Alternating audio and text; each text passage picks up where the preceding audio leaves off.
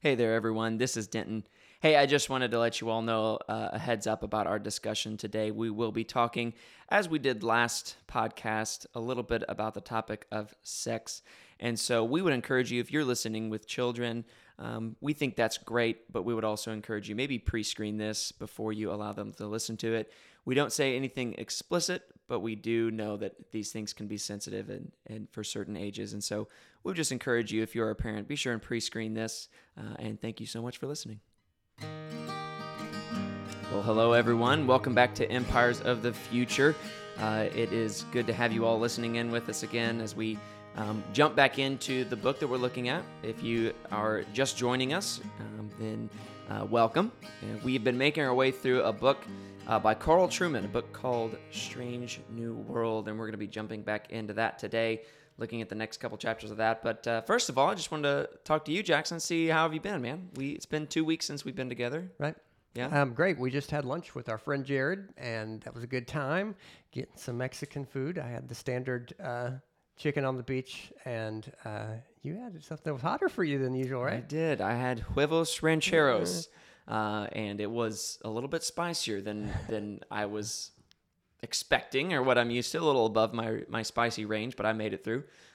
But yeah, it was a good time. I really enjoyed getting to hang out with Jared. Jared's an old friend of mine that, man, me and Jared go way, way, way back. And so, but not being here at First Southern anymore, for me, it's really always a joy and fun to get to be with people that have kind of, I don't know, meant so much in my life. It made me think, and I was thinking on the way over here even, of just if I think back through my life and just all the people that the Lord has blessed me with and put into my life, and I've had the privilege to know and be friends with, and from my time here at First Southern, I think about places that I've worked and all the friendships and relationships I've formed, and my time in Virginia when I interned in Virginia for 2 summers, and just now where I'm at now at Redeemer.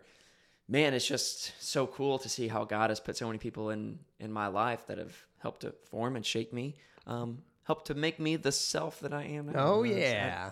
Look, I don't know if you did this on purpose or not, but this is sort of our topic today, is community and how you get it. And one wonderful thing about the church is the church is God's idea, and church is one of God's answers to community. Another is obviously family. But that's where we're going to be living today. Where do you find community? And pretty much if you were to ask the question of what is the casualty to expressive individualism, it is community. That's one of the things that we've lost. Makes me think about, back when I was a kid, I found it normal. Like my dad was in a softball league, and they traveled, and this was a group of people that he just shared life with for periods. And those things happened more. I mean, I remember the first time I went into what would be my high school, but it was when I was a kid, and they had a volleyball league in there. And I went into this little gym smack in the middle of my old high school, and I just thought it was huge. It felt enormous when I was a little kid. But small towns, thankfully, community, I think, persists a little more. I think that cities, community is a struggle to whatever degree. And so that's an important question, It is. And, you're even using the word community in a specific way, which largely involves a large amount of immediacy.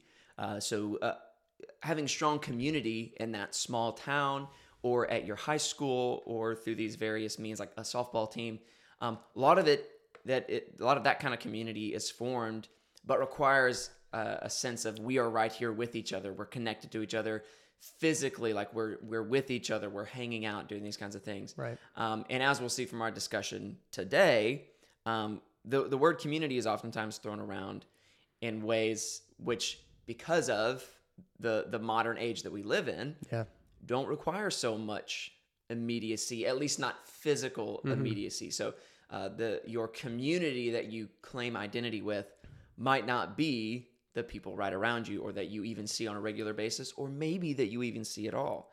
But yet what we still find is that human beings have a way of, and have a desire still for finding identity amongst a community. Right. We are still communal beings, and we need that. We desire that as much as we also desire our individuality and our freedom. Yeah. Community is still a major aspect of of what it means to be human. And Right. we see that even as the way in which community is shaped and structured is changing. Yeah. Yeah, and I would encourage anyone listening to watch for the difference between a community and, say, a network, between a community and an acquaintance, because these are not the same things. And one of the things that I think we're struggling to deal with is the simple fact that you can communicate with people across continents, across cultures, but that does not mean you have community with those people, because community is embodied. Community happens face to face, and it happens. Unfortunately, we, I think, have come around to this power of being able to say, like, these are the things I want to share through something like a social media, or even through, think about what things you are sharing and what you're not, through a telephone call, which is an older way of communicating, but nobody knows what you look like. You could have a black eye, and nobody knows it. And that power that we have has certain strengths and certain weaknesses. Your voice may be able to carry from here to India, but that doesn't mean that person relates to you completely, or that you can then find comfort necessarily in them. Each of these bits of technology that we've developed have limits, and we're pushing those limits, but how far can those limits be pushed? And what of what we are lacking is because we're relying too much on technology. Those are things that we're looking at today. Yeah, and so here's what's kind of cool. So what we've been looking at in this book, and how Carl Trueman has laid it out thus far, he's basically over the first 4 chapters been looking internally at how the self is formed from an internal perspective, a sort of psychological perspective of the self, and how it has become this, well, as he says in the books, the psychologized self. And even in that, how the sexualized self has become a portion of that. And it's been my kind of observation that now, as we've moved on to chapter 5 and 6, what I think Carl Trueman is doing here is he's shifted the focus, in essence, from the internal aspects of what shape our identity to the external aspects of what shape our identity. Because who we are is not strictly tied to our psychological being. And I don't think anyone would agree with that. Everyone acknowledges the role that our environment that we live in plays in the shaping of the self. Right. And so he begins to dive into that and looking at how it has developed. So let me ask you this, Jackson. So say you were alive 600 years ago, roughly. What would have been the major environmental factors that you knew and that helped to shape your identity? So family would be huge, as family is still huge, but then geographic location. So if this is 600 years ago, then we're talking about, rather than me being born in 1980, I'm born in 1480. Yeah. Or, no, 1380. 1380. Yeah, math. I just agreed with you, whatever you said. I just did math. Yeah, that's right. Life. That's right. yeah. 1970. Yeah, that's right. So you have that, and he brings a lot of this stuff up, that if you were born, I mean, he was born in England, so he said his birth would determine, if it was 600 years prior, work, marriage, I mean, what range of people he could marry, where one lived, what church was available, death, and a whole host of other conditions, and we would not have been able to change that. And so the fact that we can change our station to a degree is a lot of why, people had the ideas that we have now, but look, for a lot of recorded history, it just made no difference. Right. People had dreams. People have always had dreams of some other way, but how practical are those dreams? And that's something I think we're still dealing with. Is a lot of people have ideas of things they would like to change. Okay, but how practical is that? Certain things have become a lot more practical. I mean, the way he frames this is from a fixed world to a plastic world, that we can reshape a lot of things now that we used to not be able to reshape. But what can't we change? That's the question we're still asking. Yeah, you're exactly right. So if you were born that 600 years ago, you'd be born in a place and into a family and in probably to a livelihood that would define you. That would be the case for you for the rest of your life. Yeah. You would not ever know any other place. You would not never know any other church. You would not ever know any other occupation other than what you were born into. Right. Your world was essentially, as you said, it was very fixed. Yeah. But now, as we've moved from 600 years into the present, what we've seen is technology and advancements being made to where no longer is that the case. For someone to be born in a place, I would argue nowadays it's very unlikely that that is the place where they will remain for the rest of their life, live and die. Yep. And so there's been a dramatic shift between how we relate to our environment. It going from something that largely lorded over us and was not something that you were very easily going to overcome, to now something that we basically hold in our hand. And it has just become an option for us now. Right. I mean, he phrases this by saying, quote, "Our world features transportation, migration, education, social mobility, technology, science, and medicine all changing all the time. The modern cultural imagination sees the world as raw material to be shaped by the human will," end quote. And I have to say, look, it's not as if you and I are saying all this is bad. No. We sit here as two guys who are ministers in families that none of my parents, none of my grandparents were ministers. I mean, my grandpa was a bricklayer. My dad worked in trades most of his life. And I'm thankful to be able to make choices according to what I think, are my gifts and these sorts of things. But one challenge, that is really easy to see is so different, is that 600 years ago, there was a lot more acceptance that there are limits. Yeah. That certain things cannot be changed. And we, in this day, we often run into a lot of, one of two responses to that. One is sort of this endless, well, anything can change. I can be anything I want. And sort of a strange kind of refusal to acknowledge, like, look, in no reality was I ever going to be a professional basketball player. I'm 5'7" and I weigh 120 pounds, and I have for the last 20 years, and it's like that was not going to happen. Yeah. I can run distance as a hobby, and I should, because that makes sense with my build. And we are literally, some of the points that we're running up to is like, well, what does my body have to determine about me? And it's like, well, actually, a fair amount. The Bible reveals that we are hybrid creatures. We are a combination of a body and a spirit that is all connected, that is completely intimately connected. And that is not only how we are now, that is our hope for eternity, that we'll be embodied forever. And that's not something that we should seek to just endlessly remake. The answer is not to just go, well, I'll just come up with my best idea of what configuration this should be in. There are limits. And frankly, as a Christian, something that we learn to appreciate and accept is we are creatures. We have limits. And that is not only something that on the ground is being challenged, but one of the things, if you listen to sort of the technological masterminds like the Elon Musks and the Peter Thiels and the Jeff Bezos of the world, some of the things that they are seeking. I can't remember if I've mentioned this to you before, but Peter Thiel cycles out his blood, all of his blood from his body regularly because of what he's read about cellular degeneration, that somehow if you just get new fresh blood, and it will keep you from aging. This is one of the things that is happening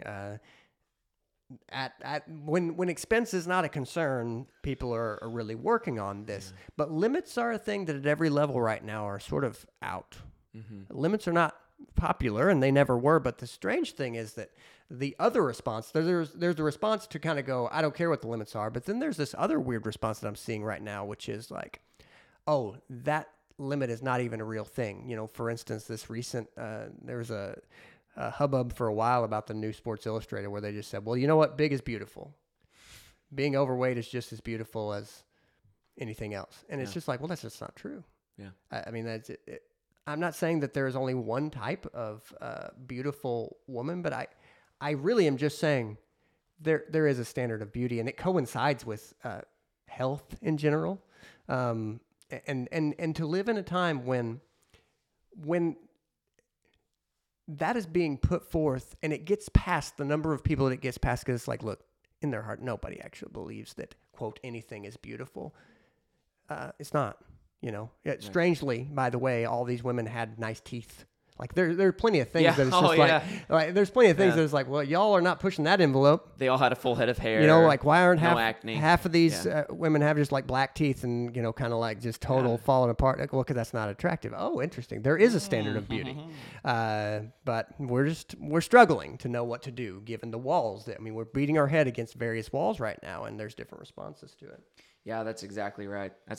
We've moved from a place of being bound and limited by our environment and sort of accepting and submitting to those limitations because we had no other option, to now we've overcome so many of those limitations that I think there's maybe a sense of pride that has filled the heart of man to say, basically at this point, limitations no longer exist, and I refuse to accept limitations. And it's an interesting thing because I'm on the one hand going, man, I think the idea of pushing limits in certain cases. Now, I'm not really talking about like with morality or things like that, but for example, with your environment, I think it's good to push the limits of letting your environment lord over you, to say, I will travel to this place. This is the whole mentality that has basically fostered Western civilization. And whenever people migrated from the coasts inland here in the United States to cultivate the land and things like that, this was a risk. This was something where they were pushing back against these limitations, and I think that's a cool and great thing to do.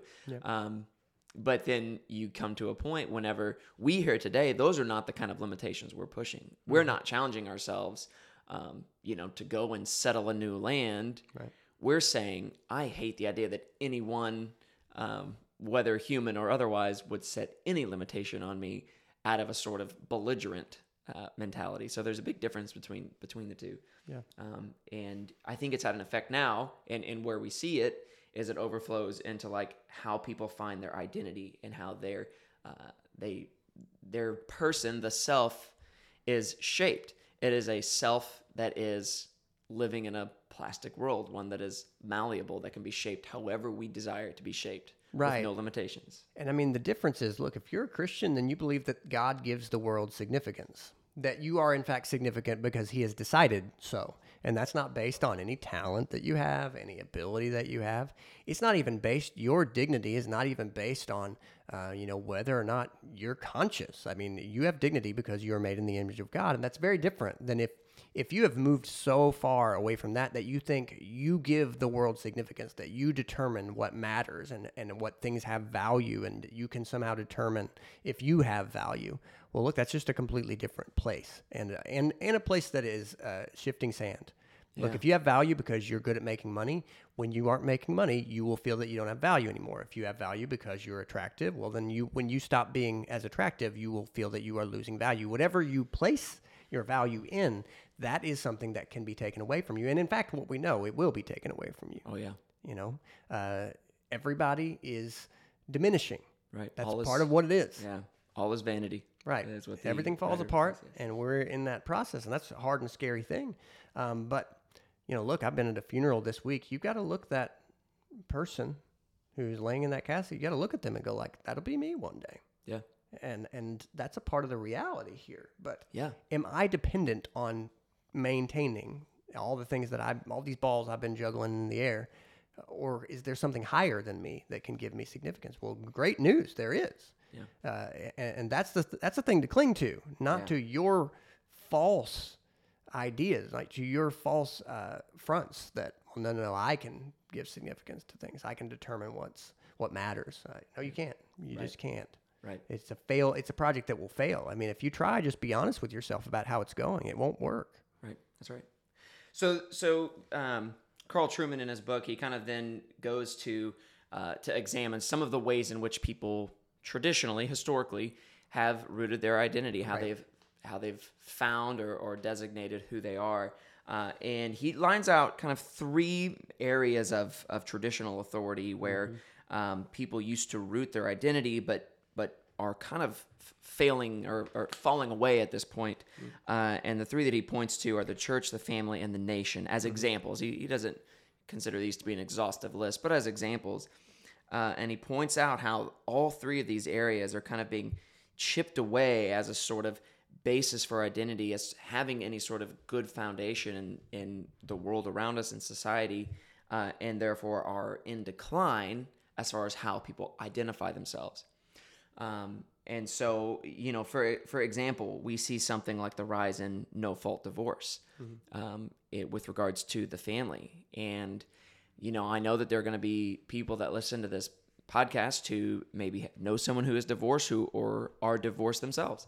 And my goal in saying this is not to offend anyone who has gotten a divorce, but it is to say what no-fault divorce has fostered nowadays is this mentality of, I am committed to this person, I am committed to this institution of marriage so long as I feel like it, or so long as it doesn't get too hard, or so long as my love for this person, this emotion still burns. Yeah, and so it largely comes down to based in feelings. And whenever anything becomes based solely on our feelings, it has lost its foundation. Right. It is, as you said, seated on shifting sand, where no institution can last if that is the foundation that is built. And so you see family as an example of one that is kind of fading away and how that has happened. Right. And I've read quite a bit about marriage. It's really important for anyone who has not looked into sort of the history of marriage to understand that pretty much the way without fail that we primarily view marriage now is as a means of self-fulfillment. We ask the question, will this be the next level of sort of fulfillment for me? And then we go, this marriage, it sounds like it might be, so then I will take that to myself. That is, not only is that wrong from a Christian viewpoint, that is not the way society as a whole has viewed marriage. Marriage has been typically viewed as a haven for children to grow up, as a protective place where sex, which is a dangerous thing, sex is a good thing, but it is a very powerful thing. Mm-hmm. And so then marriage is the place where sexual fulfillment is supposed to happen, and then that sexual fulfillment is to be tied to childbirth. I mean, that has just been the way. That is the way until, as we've talked about, the birth control pill and other forms of birth control came about. That is the way people viewed marriage, because that was the only thing that could happen. Yeah.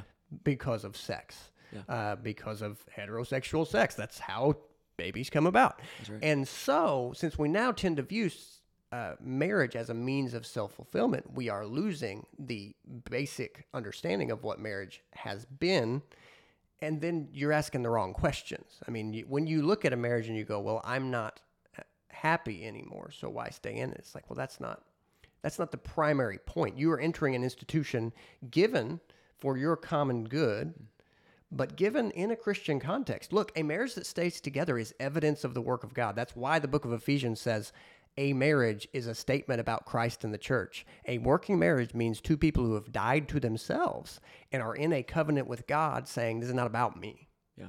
This is about serving and about sacrifice and loving the way the Lord teaches, because marriage in some ways is consistently dying to self. And there are stages of that. There are stages where that happens immediately. God has an amazing way of working it out. The fact that you are very sexually charged as a young person drives you to each other, but then that very thing means children will come about, and children are another level where God says, I want you to die to yourself, because these children are going to need you to. They're going to need you to focus on them. And that will be, to some degree, at the detriment to yourself. But I want everybody to hear me to say, dying to yourself is not a bad thing. Dying to yourself means you are alive to others, and this is all evidence that you are alive to God. Yeah. That this is a thing that is so ultimately good for you. It's not good for us to live. I mean, if there's one thing that is happening right now that we're finding out, expressive individualism means never die to yourself, focus on your own needs.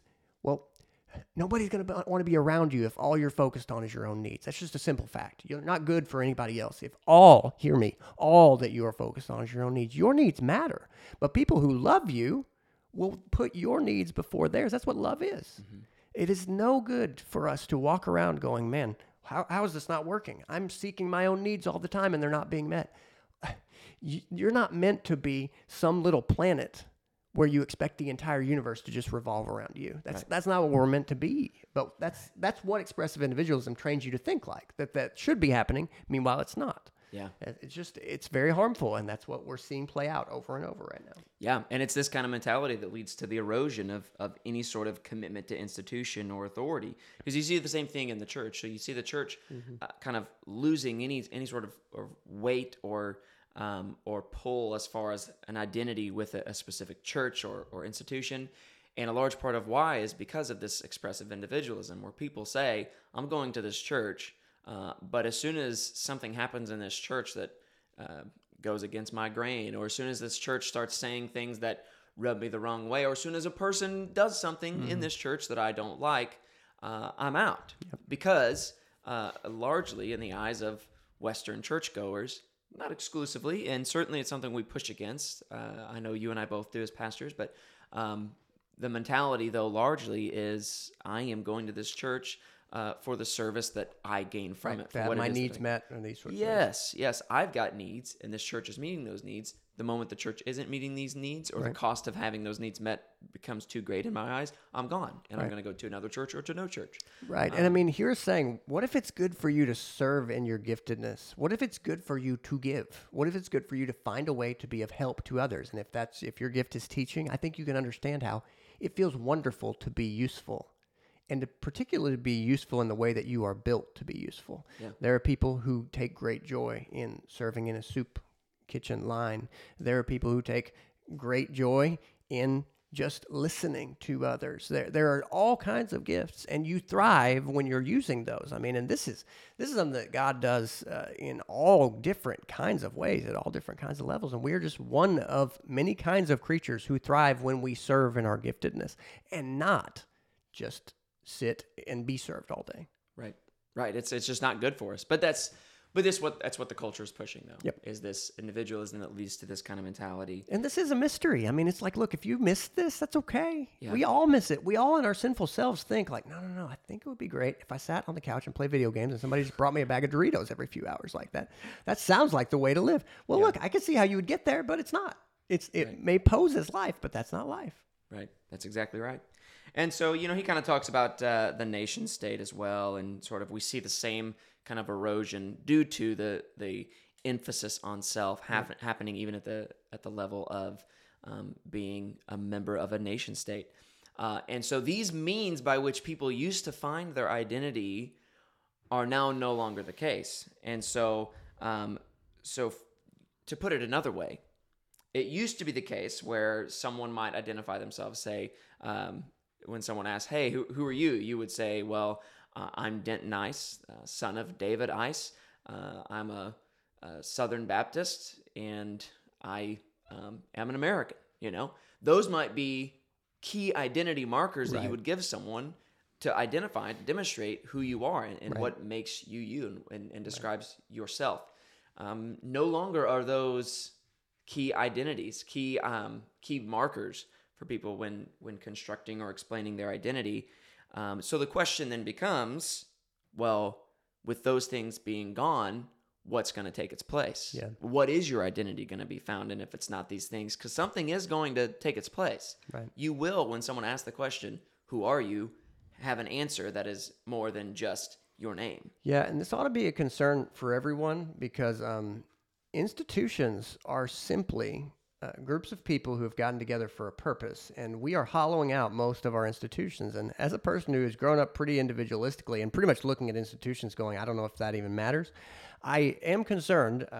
This qualification is very concerning to me. I've actually listened to another podcast where Yuval Levin talks about, he wrote a book about this recently.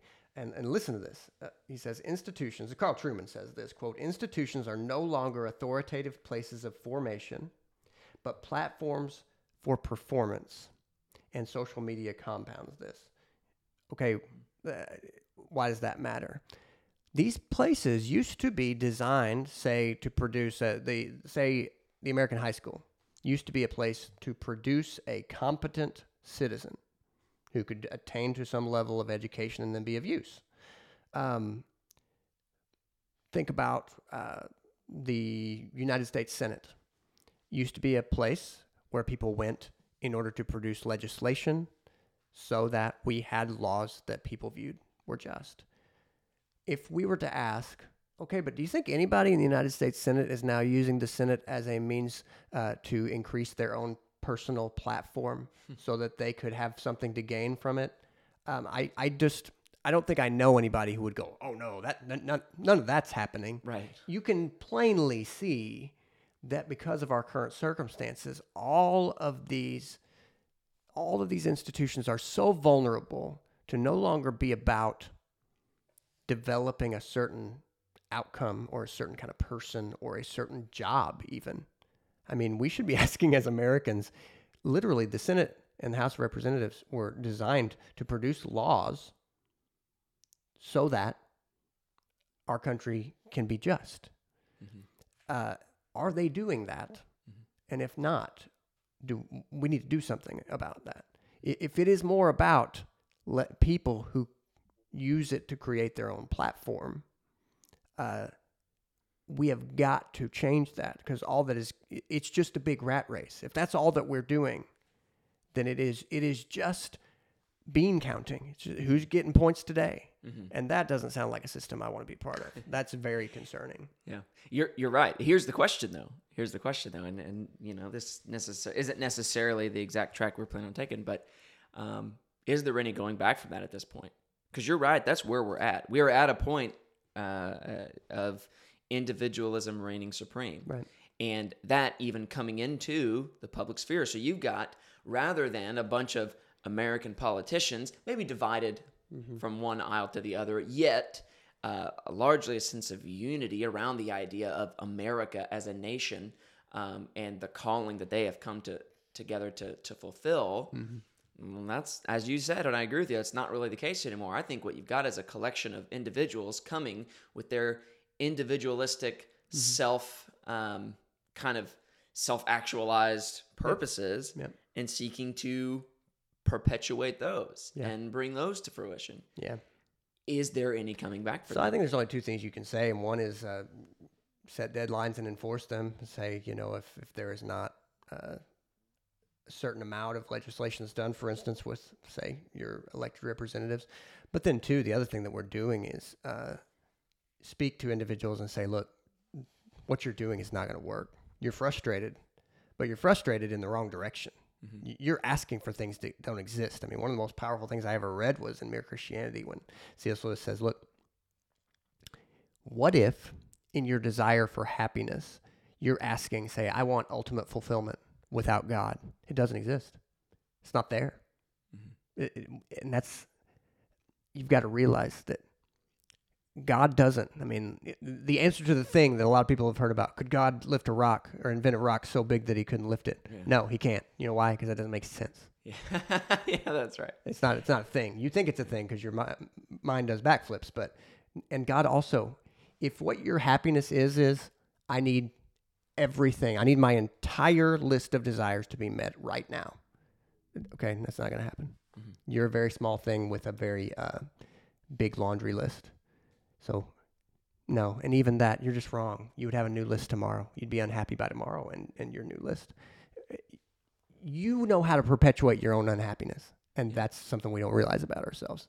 So no, I mean, and that is the Christian reality. That's what Christians believe. That look, if you're saying I want happiness without God, it's not there. Doesn't exist. It's not. It's like saying I want to not be thirsty anymore, but I don't want any water. I don't want anything that's composed of water. Yeah. Well, it's not there. What you're asking for is not within the realm of possibility. Yeah. You're actually asking for a negative. You're asking for something that doesn't exist, and we don't get those things. Yeah. They don't turn up. You look for them. Things that don't exist, you're not going to find them. Yep. I think that's right. I think that's, it's just a difficult question to ask and to answer, is how can we combat this? How can we come back from this? Because even when you think about what is required to have a civilization, to have a nation, we're in the realm of nations at this point. What is required? Well, there has to be some base level of understanding of what it is that we are united around, what it is that makes us Americans. And we are nowhere near being on the same page, right? With regards to that. Yep. And that's almost anyone. Even, when you ask people what it is that makes an American an American?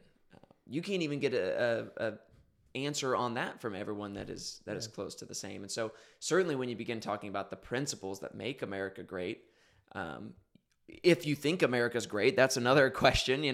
What are the principles that we ought to unite around? There is no unified answer, not even close. You will get all kinds of answers. And so the question then becomes, how can we come together in support of these things to perpetuate an idea if we none are sharing the same idea as far as what should be perpetuated? Right, and what you're pointing to is pretty much this whole next section, which we can summarize. He talks about the loss of sacred order, which we have lost. He says, quote, cultures have traditionally justified their moral orders, the set of values by which they organize themselves and regulate behavior, by appealing to a sacred order and the traditions rooted in that order. So, for instance, if you were in ancient Sparta, there was a Spartan law code, and it was handed by the oracle at Delphi, and it was a way of behaving. It defined what is honorable. So, for instance, courage would have been defined as worthy to be held up as a pattern. So then you encourage courage, and you shame cowardice. Mm-hmm. And that's how that works. And what's strange is we're doing this. We live still in a world where we encourage certain behaviors and then we shame other behaviors. Yeah. And that's how morality works. Yeah. But there's the assumption, oh, well, everybody should naturally want to encourage what I encourage and shame what I shame. That's not clear anymore. We don't share. We're very far apart in different places on what things should be encouraged and what things should be shamed. And literally, in a lot of cases, we're at polar opposites about that. And that is an explanation of why we have this problem.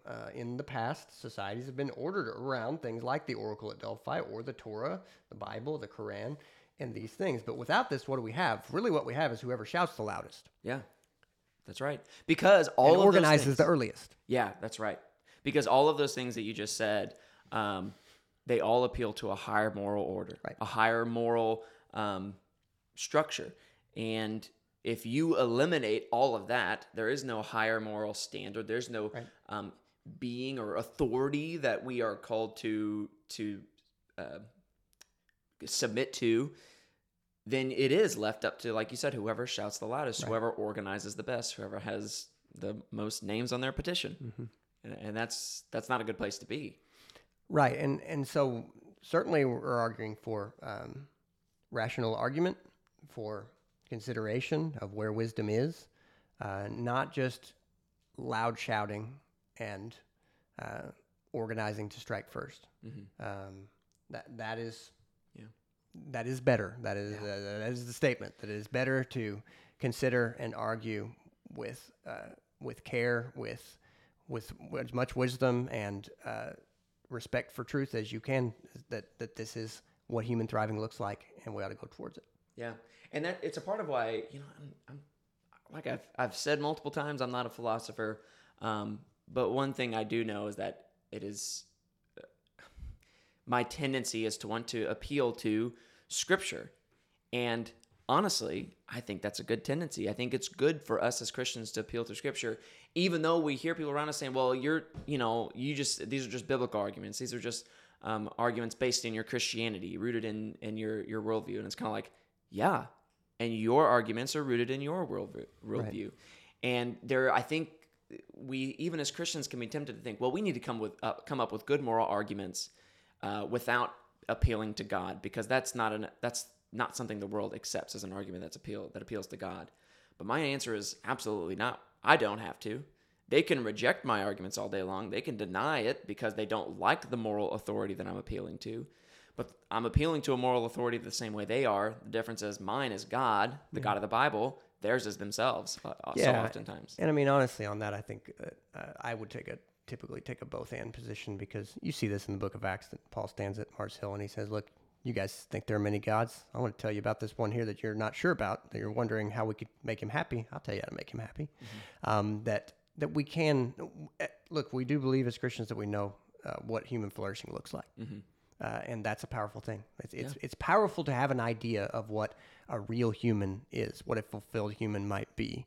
Mm-hmm. And especially Look, part of the problem that I see is I'm seeing, it's such a concern right now. In the last 6, 7 years, you're seeing a dramatic, like a double the rate of suicide, depression among young girls in particular, say age 13 to 19.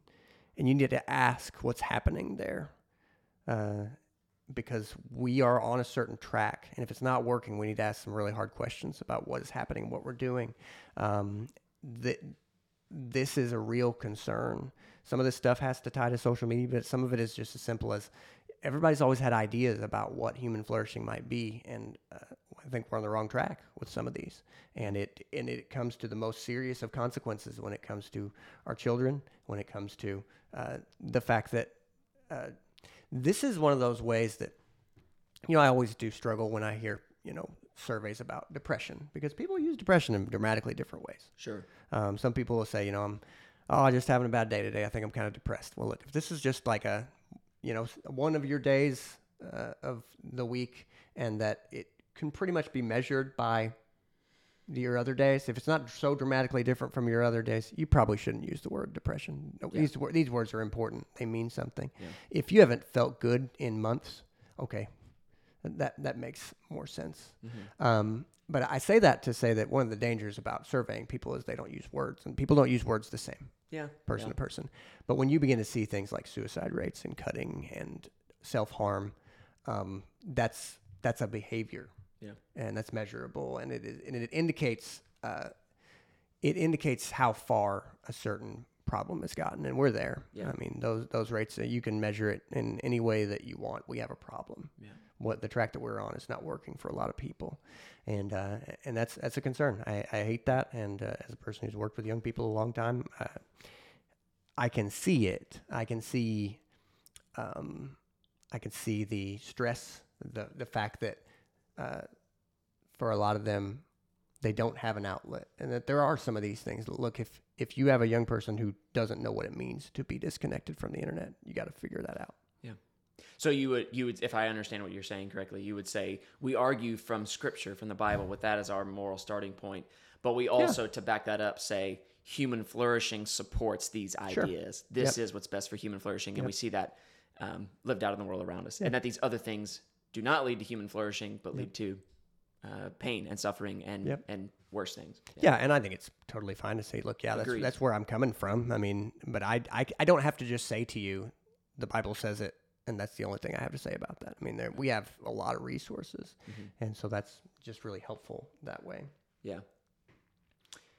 We got just a little bit more of this section here, as far as how we got to where we stand on kind of what we're doing with community and how the family has changed. I thought this summary that he had was pretty powerful. He says, quote, "In the world of the 1800s, if a man wanted to have sex with a girl, it was risky for her because it might lead to pregnancy. Marriage was the answer, and the way to get a girl to marry you was to be clean, have a job, to be able to offer security, and prove that he was the kind of man who would stay in the marriage when children came. And this changed with the birth control pill, and we still live in sort of the new world of the pill. Yeah. And even if you feel like the pill is old, it's not so old that we've really taken stock of what it's done to us as a society." Yeah. He says, quote, "Traditional morality was substantially subverted with the arrival of internet pornography. The Christian idea is that sex is the seal on a unique, interpersonal, lifelong, exclusive relationship between a man and a woman, and therefore has meaning only in the context of that relationship." This is really insightful to me here. Yeah. Roger Scruton says this, quote, "Pornography is about bodies, not faces. If sex is just about my pleasures, any body will do as a partner." Yeah. And that is really powerful to explain a part of what we've lost. Yeah. So he sees our condition as it is now and how it's been developing.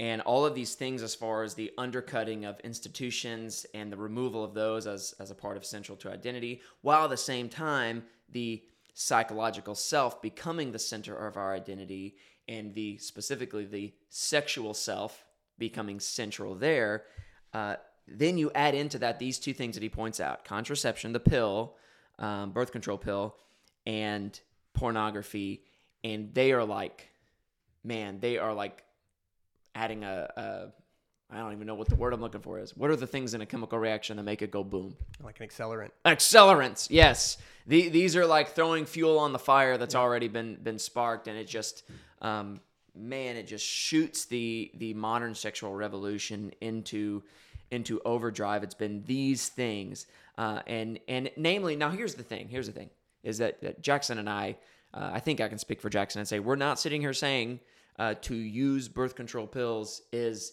evil. It is absolutely wrong. There is no possible way that a Christian can do this if they love the Lord. That's not what we're saying.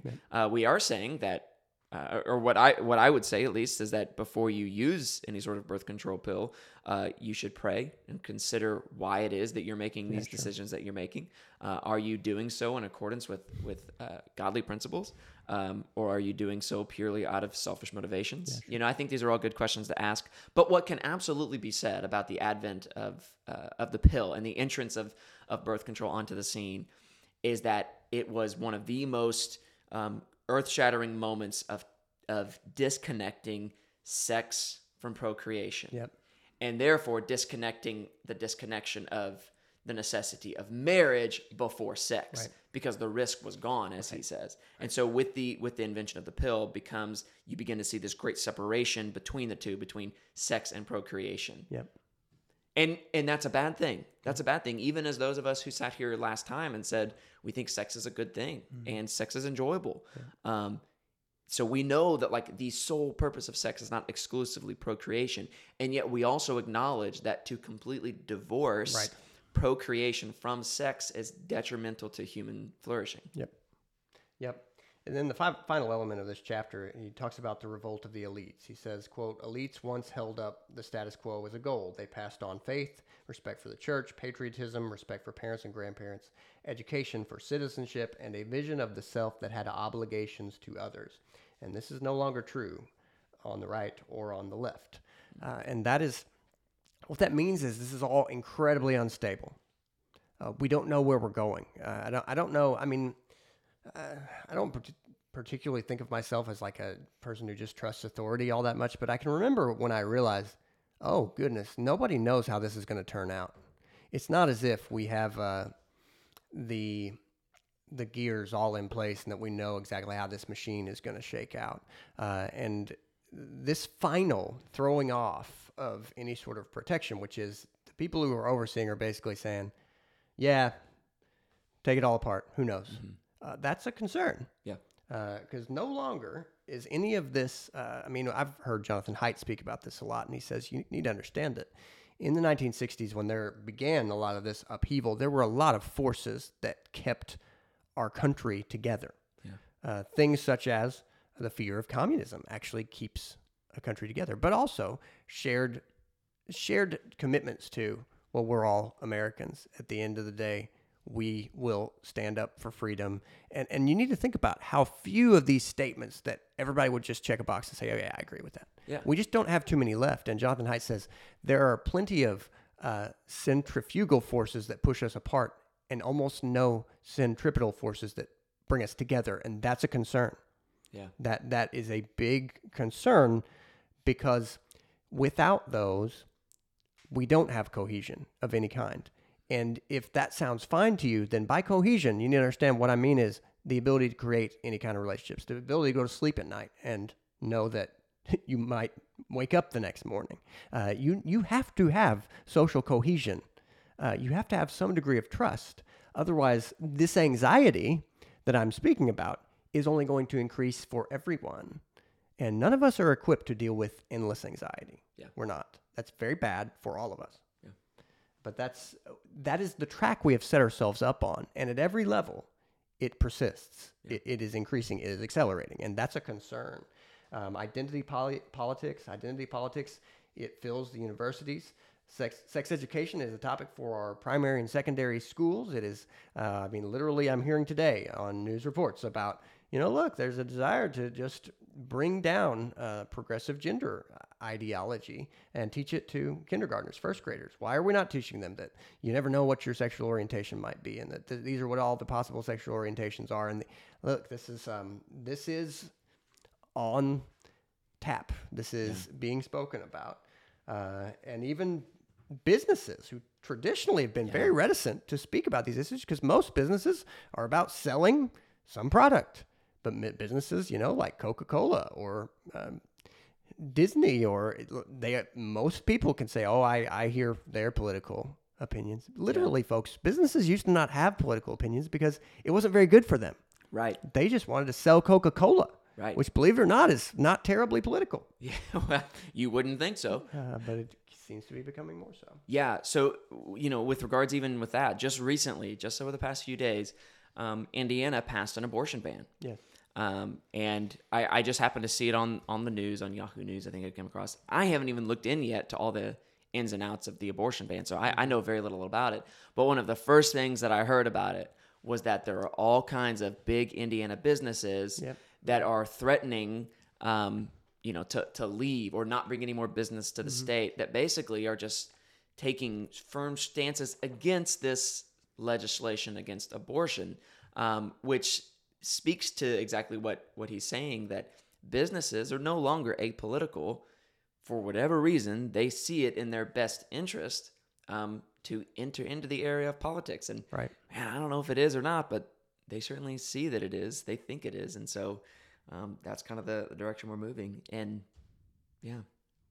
Right. And so chapter 6 is the outworking of this. This is the way that, okay, these ideas, if you have them, we have become very accustomed to thinking ideas don't have consequences. Well, look, ideas do have consequences. And some of the ideas that we've presented so far are, the common idea has been that authority is located in my inner feelings, that I have a certain feeling inside that is the most trustworthy thing. That is a popular idea. Mm-hmm. Secondly, that sexuality is my central inner feeling. Mm-hmm. If there's one thing inside that I can trust to make me happy, it is my sexuality. That this is an idea that's floating around out there to gain popularity. And then third, that this matter should be defended and expressed politically. Mm-hmm. That the venue for this to go forward is in politics. And those are common statements.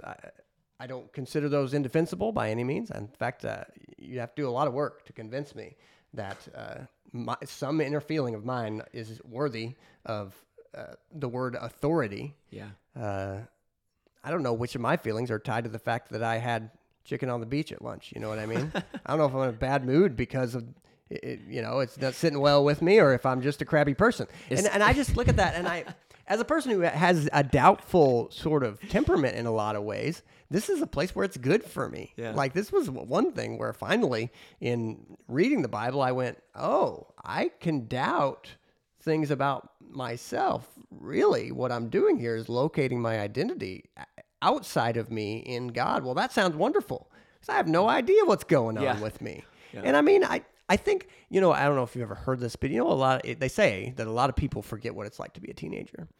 They kind of block it out, or whatever you want to say. And I certainly didn't. I mean, look, I worked with teenagers for the last 20 years, so it's been useful to remember what it's like to be a teenager. Yeah. My goodness, your feelings are not with you. They're not helping you when you're a teenager. They're all over the place.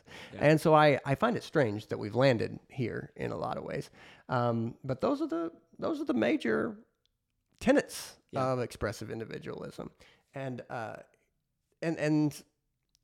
widely believed. Yeah. Do you ever, this is a little side note, do you ever look back, because this happens to me, do you ever see old pictures of yourself, like when you were in high school or middle school, and you look at that picture and you remember and realize in that moment that you were like all wigged out about something? You were like, oh yeah, angry or moody or whatever. Yeah, isn't that a funny thing? I Emotional overload. Yes. I see pictures of myself, and I'll be like, man, I was acting like a crazy person in that picture. Like, I remember being all hopped up and excited in that picture. Or I'll see other pictures and be like, oh yeah, I remember being in a weird mood in that picture. And even thinking back, it's like, I don't know why I was in such a weird mood. Mm-hmm. But you see that when you look back at yourself. And so I can see why we blocked that out. Yeah. Oh, I can believe it, though I just don't have any common experience of it. I just, I can't explain exactly why, but as much as, I can look back at that and go, that was horrible. I mean, that's tumultuous. One of the things I've told teenagers the entire time I worked with teenagers was, look, people who tell you that the best years of your life are, say, high school or what? No. Look, there's some good things, but it is just a really rough time. You feel like you're on top of the world, and then you feel like you want to crawl under every desk that you see. And this is how you just vary between those places. You feel like you're having a blast, and then you feel so angry you could punch a wall, which most young people do from time to time. You're so overloaded with emotions. It is very difficult. Yep, and it doesn't take much. Yep. Yeah. I have another story. Do you have time for one more story? Of course, yeah. There's a funny story about whenever I was a teenager. I was like, looking down the barrel of freshman in high school, something like that. I was like 13, 14 years old. And the Wesleyan church that we were going to at the time, the youth pastor there played this game. She would do all kinds of games. She was pretty creative, and so she would come up with these neat games and whatever.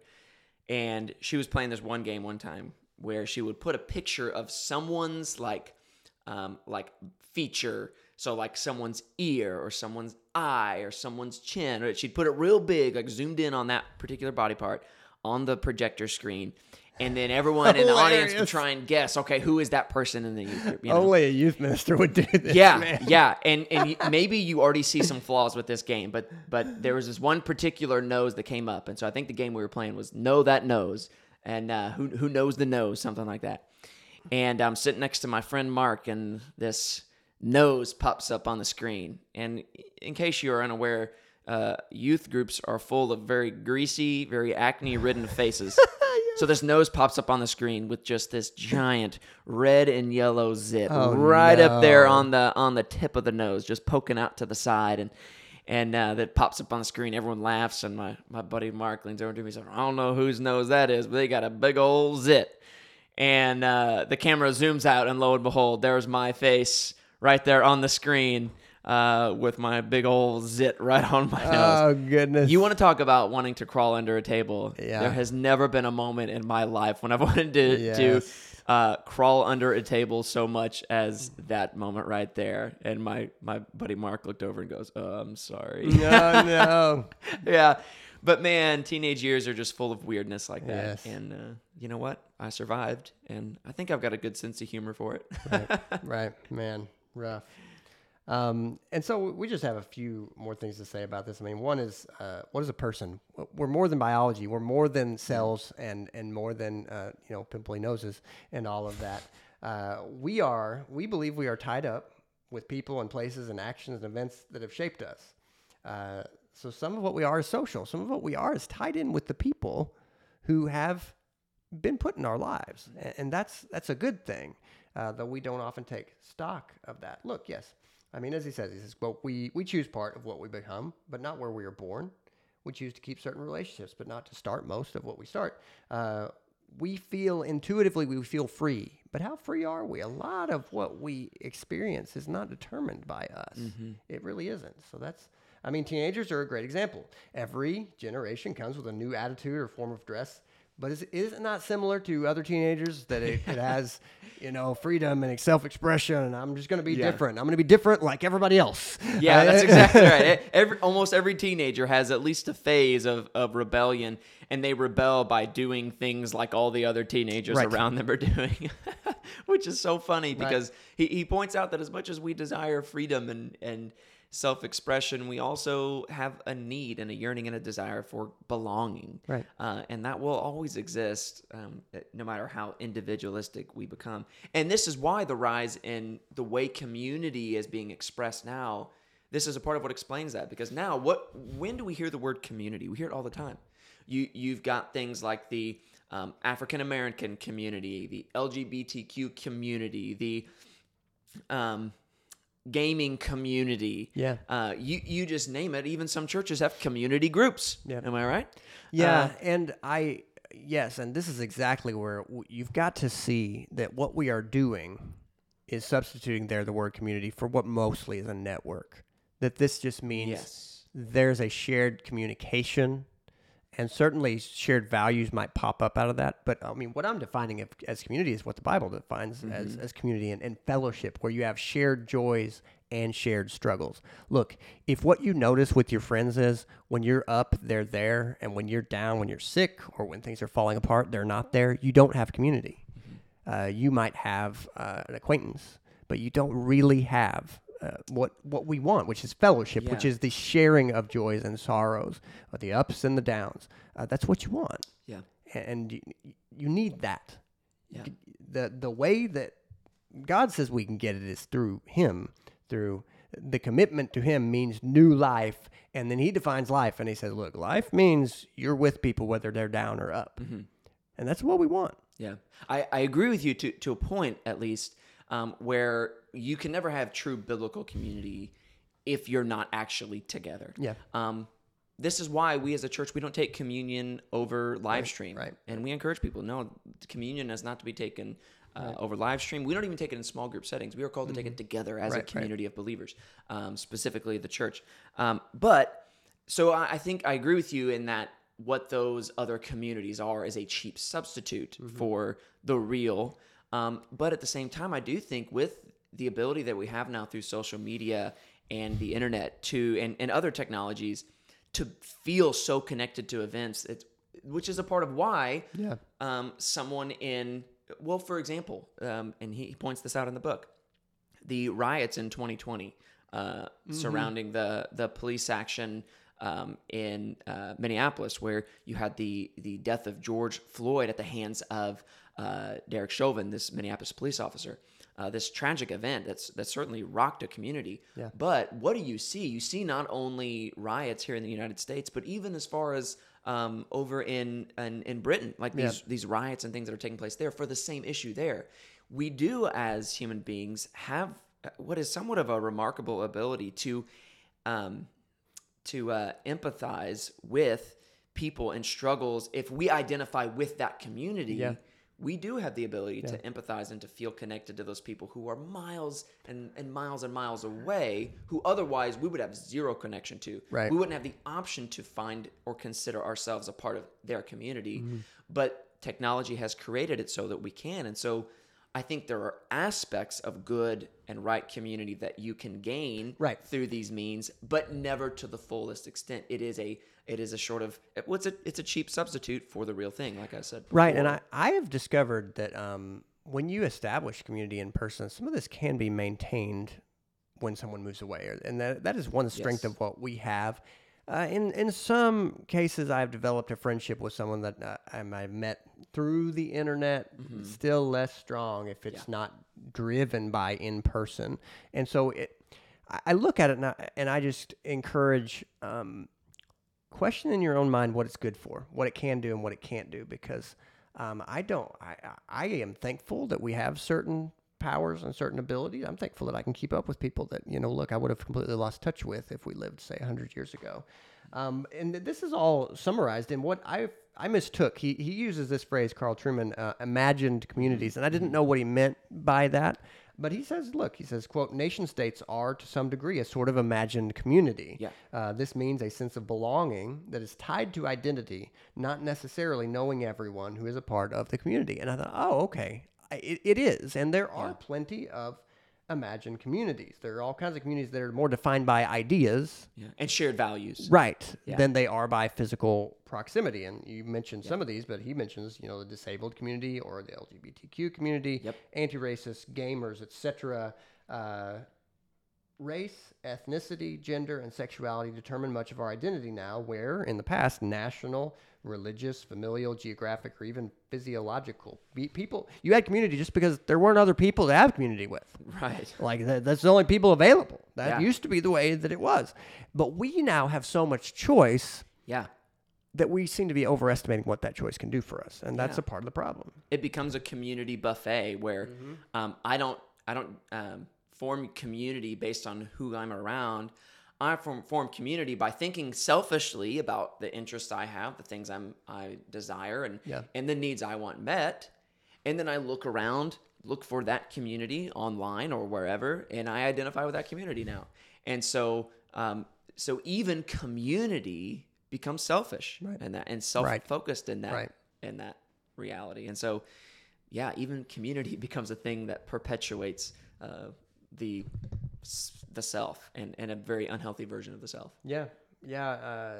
He says there's a rise in networking as there's a decline in belonging and real relationship. And look, when I went to seminary at first, I was very thrown off by, there were just plenty of people who I could tell were sort of getting to know me from the mindset of networking. Like we could be of mutual benefit to each other. And frankly, I just kind of went, I don't even know what you're doing right now. Like I don't want to do this. I can't create a relationship on those terms. I don't get that. And look, networking, some of it's just easier for me to get my head around it. I've met plenty of people who we work with or we do the same job as, and I'm happy to know them. But in this sort of very contrived setting, I just didn't get it.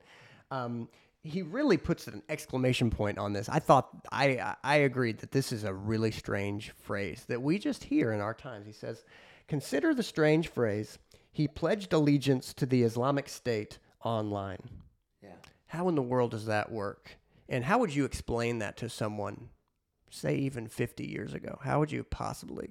Well, a radically different religious idea with a radically different idea of how to apply that religious idea happened through a completely disconnected form on the internet, which is just a means of conveying videos or words, pictures. That we live in that. Nobody's quite figured out exactly how that works or if this is good, if we really know where this is all going and what should be done about it. Yeah.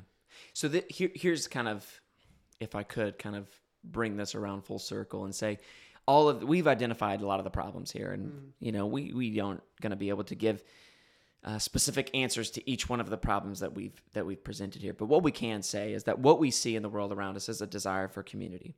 We see that, but what we also see is the world desperately desiring to have community that centers around them and their desires and themselves. This is distinctly different than the community of the church, the community of saints that we as believers are given by God as a grace and are called to, and called to with a purpose. We are called to, as you said, die to ourselves. And the community of believers, that being the church, is one that requires togetherness, one that requires us to put the needs of others before ourselves, but also one that is miraculously and supernaturally bound together by the Holy Spirit, that we are one in Christ Jesus. This is a community organized around something unlike any other, to where we truly can see the picture of what it looks like, and we see it in Jesus Christ, as Paul writes to the Philippian church, and how they ought to humble themselves, consider one another's more than yourself. Humble yourselves the way Christ humbled himself, who poured himself out even to the point of death on a cross. Yeah. And all of this, as Ephesians chapter 2 says, to bring us to unity with one another and with him. Yeah. This is what true community looks like. All other means of community, and I'm using air quotes, you can't see it, but community that there are out there pale in comparison to the community of the saints, the community of believers that is the church. Yeah. And I mean that in both the universal and local church setting, that it is unmatched, and everything else is a cheap representation of it. Yeah. I mean, and to kind of tie this up, like what is on the ground? What does this mean? Like, what are we trying to do here? Well, look, what a challenge like love your neighbor as yourself means is first know your neighbor. I mean, just meet them. Know that it matters if you learned their name. Know that it matters if you took a cake over to them. If you did anything that is a step towards face-to-face community, know that it's better to keep one of those annoying kind of social media acquaintances that maybe they do say things that you don't agree with. But do you want to live in a world where you kind of think everybody agrees with you when they don't? Or can you maintain some relationships with people who might disagree with you? Seek to have more unplanned conversations. Say something to that person who's sitting across the way from you in the restaurant. I mean, remove weekly one of the times where you do a solitary activity, like watch a show by yourself, and make it a shared activity. This is just the direction that we need to move. I mean, look, this is borne out. I read just a few months ago that if you want to know a way to keep from aging, if you want to know a way to keep sort of a elasticity or like presence of mind in your brain, it is documented that one way to slow aging is to have conversations with different people so that you don't know what someone's going to say when you say something to them. That in fact, one of the things that we've especially had lots of unfortunate case studies of during COVID is people who are isolated and can predict everything that will happen in their day, that they shut down. Because if your brain is not challenged with unpredictability, you lose pathways. You diminish in your capability of interaction. And that is a sad aspect of our times, but one that we can learn from and say, I don't want to program my life. Mm-hmm. I don't want to know exactly what I will do. This is a Thursday right now. I don't want to exactly know the way my next Thursday will go. Mm-hmm. I don't want to get there. That's not my goal. That is not the ideal that I'm striving for. And I hope that we can all strive for something different than that. That's why I come knock at your door at 3 a.m. Every so often, just so I'll keep your brain kind of loosey-goosey. Yeah. And then, man, do I always say I appreciate that? Yeah, always. Yeah, sure. That's right. That's why it's always good when the church alarm goes off, right across the parking lot. You're woken up to that in the middle of the night. Right. I always know something's going on. You need to make sure you praise the Lord next time that happens. That's exactly right. All right. We have gotten through 2 chapters today. We are more than halfway through the book, and so we're looking at that, but appreciate all these insights that we are able to look at, and I hope that we can approach a better goal for what it is to be a full human. It's not the easy way, but it's the better way. Mm-hmm. That's right. Well, thank you all so much for listening. This has been Empires of the Future. You're fired from Ever. Oh no! And we'll see you in the future.